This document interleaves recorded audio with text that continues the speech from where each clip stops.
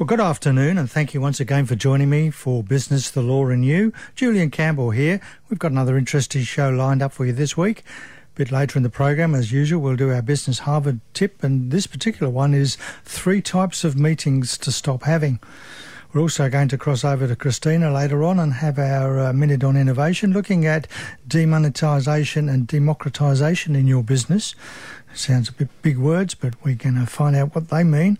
But right now we're going to have a chat with Gillian Maxlow, who's a social media expert, looking at using an online presence more effectively. Good afternoon, Gillian. Oh, hello, Julian. How are you? Very well, thank you. Thanks for joining us. So why is it important for a business to have an online presence? You'll find that people will do online searching to have a look to see who the business is, where they are, what their services are, before they will make a decision to do purchasing with you, particularly if it's an online sale. And there needs to be an element of trust. So if there's reviews from customers, or if there's good articles that you've written about your products and services online, then you're displaying you're the expert in your particular field. So do I need a website, or can I just use social media for this? It is best to have a website. In particular, using a third-party social media platform can actually, if they decide that you've done something that contravenes their terms and conditions, they could close down your page and you've lost access to your audience. So having a website allows you to have your own online presence on your own terms, and it should also be a means for you to collect email addresses for people that you want to market to.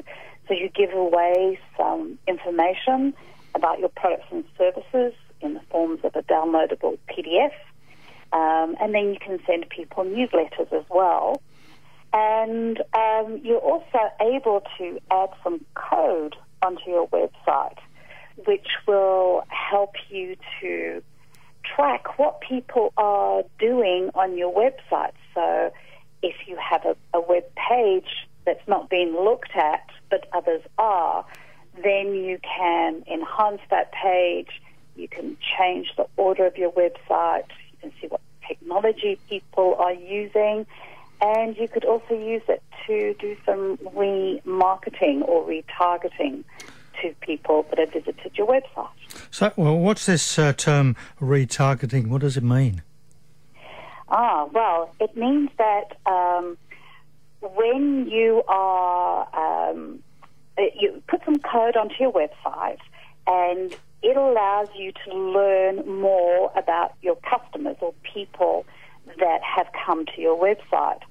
So, for instance, which web pages they've looked at and for how long, how people are moving through your website, and where is that traffic coming from. So where of your social media presence or your digital footprint, people are finding out about you and coming to your website. And also if they're looking at your particular products and services, and if you've got paid advertising too, you can also learn which social media platforms they're hanging out on, so you can place your adverts in front of them. So I've gathered all this information. Now what do I do with it? Well, you can use it to give people an in-depth experience about your products and services and keep you front of mind. And most people have probably already been targeted and not realised what's happening. So let's say, for instance, you've done some online research for your next family holiday, and while you've been online, you're looking at hotel websites, you're looking at airline schedules, you're hiring cars, what's on, travel blogs. And then the next time that you're online, it could be a week later or a couple of days, you'll notice that perhaps Google search is suggesting to you what other people have searched for or related searches. If you visited those travel-related sites, you'll then see travel adverts that are popping up when you're looking at other websites. If you're on Facebook, you'll actually see what your friends have liked in relation to other travel pages, and if there are other travel events happening in your area that your friends are going to, and even travel-related ads will pop up in your news feed. So that's an instance of what retargeting is about. And while we consider that might be a bit invasive, and all Big Brother's watching, if you're a business owner, you have to think of your business with your marketing hat on, and being able to put your products and services in front of your customers wherever they're hanging out online is absolute gold. And considering the other traditional methods of advertising, it's relatively cheap to get your products and service in front of your customers online. So what if I'm not going to use online advertising or remarketing techniques right now? It's still important to get that code put onto your website, because it will help you to analyse how your websites are interacting with your website. If they are always using a mobile device to interact with your website, then you really have to make sure that your website is optimized for mobile traffic, and having this code on your website will help. And let's say, for instance, you're doing social media posting, and you're doing it first thing in the morning, but all of your followers are actually online late at night, then you're missing out on that opportunity. And if you're not actively noticing that, then no one's going to see your posts. Well, Christmas is coming. Is there some things I should be doing now in the lead up to Christmas? Oh, yes, absolutely. You need to, using this code as well, start taking note of the keywords that people are using to find your products and services when they're searching online, and start creating a clear message about what you're offering using those products and, those keywords, and make sure you've got really nice images, and if you can use video, even better. And when people are looking for you, and if you're doing an offer, or you've got products and services that they can purchase online, test to make sure that your payment channels are actually working and that people can easily fill in those forms and put in their credit card details. And you need to know how you're going to deliver those products and services, and what is your refund policy. And if you've got an offer, like you've got a 20% offer off, or a buy one, get one free, or recommend a friend, then consider doing some paid advertised marketing so you can put that offer out so that people can actually take you up on that. And lastly, build a unique landing page that just has your offer on it, with no distracting buttons or other messages, so that when people do click on that offer, that's all they're seeing on the web page, and they're not being distracted by clicking on other buttons that you would find on your website to have a look at all your other products and services. Well, great. Well, that's some great information. Thank you very much for your time today. We'll have a chat with you another time. That's great. Thank you very much, Julian. Thank you. Bye-bye. Bye. Julian Maxlow there with some very useful information about social media. If you want to know more, just a reminder, there is a government program out helping you with getting an online presence. You can find information about that at huntervalleyhub.com.au. Time to pop over for our chat with Christina. Good afternoon, Christina. Good afternoon, Julian. How are you today? I'm very well, thank you. I have difficulty spelling the subject that you're talking about today, putting demonetisation and democratisation into your business. That's right. So we've talked about the 6 Ds over the last few weeks. We've gone through digitisation, deception, disruption, dematerialisation. Today we're going to talk about demonetisation and democratisation. So demonetisation occurs when something becomes much less expensive. And if you have a think about some of the breakaway huge organisations like Uber, Amazon, Skype, Google, Airbnb, what they've done is they've actually lowered the price of the services that they offer. So Uber have made transport much less expensive when you're going in between places, and making it much more convenient and much more available, which comes into the democratisation.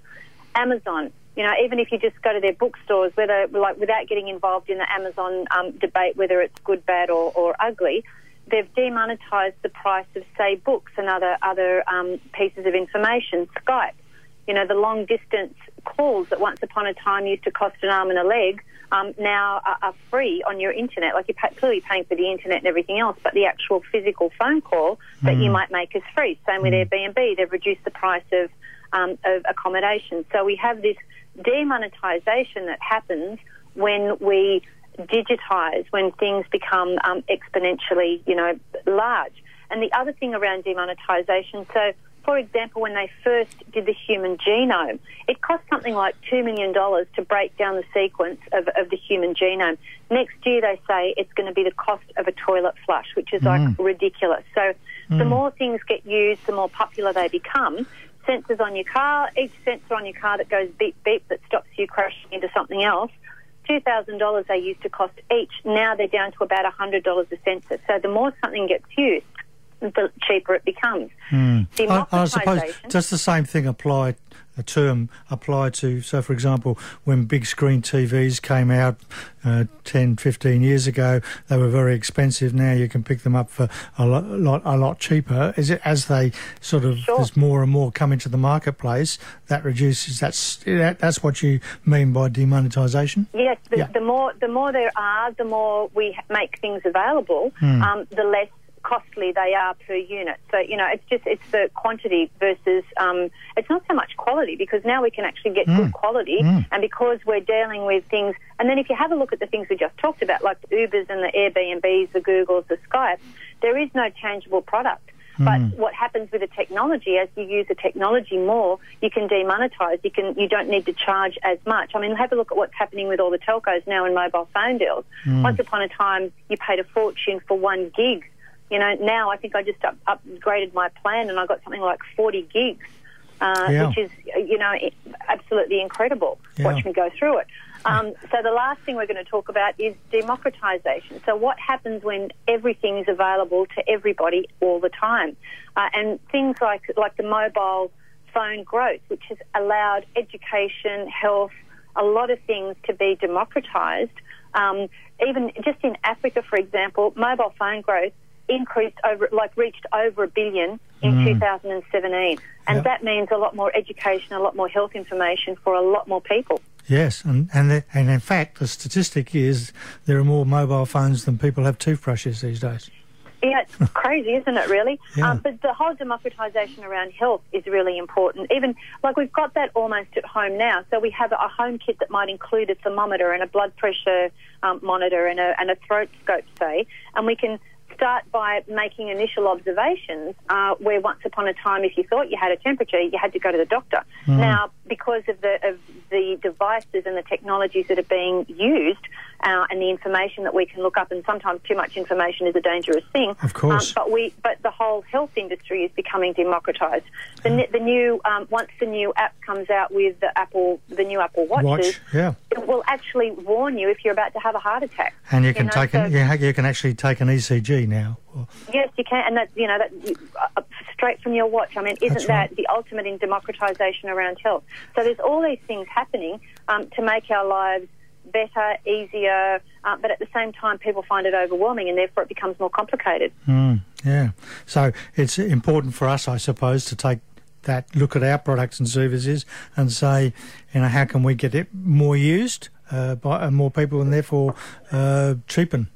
Lower the cost, And the other thing is that if you use different technologies, so there's an abundance of technology available, if you actually do some research, you put a day aside to do some research on the digitisation, the digital aspects of things that can help your business. If you put a day aside, and even if digitisation isn't your thing, even if going digital, looking at apps, whatever, isn't your thing, it will save you time, so much time on how you do processes, how you implement systems within your business, that you are then free to do the more creative thing that you like doing, the development of new products, going out and meeting people. So it's also about utilising the technology that's out there, becoming aware, because then the more people that utilise it, the more people are democratised in its use, and therefore the more you can demonetise certain aspects of your business and increase the services that you're giving to your clients. Great. Well, thanks for your time again. And the 6 Ds, we'll chat about something else next week.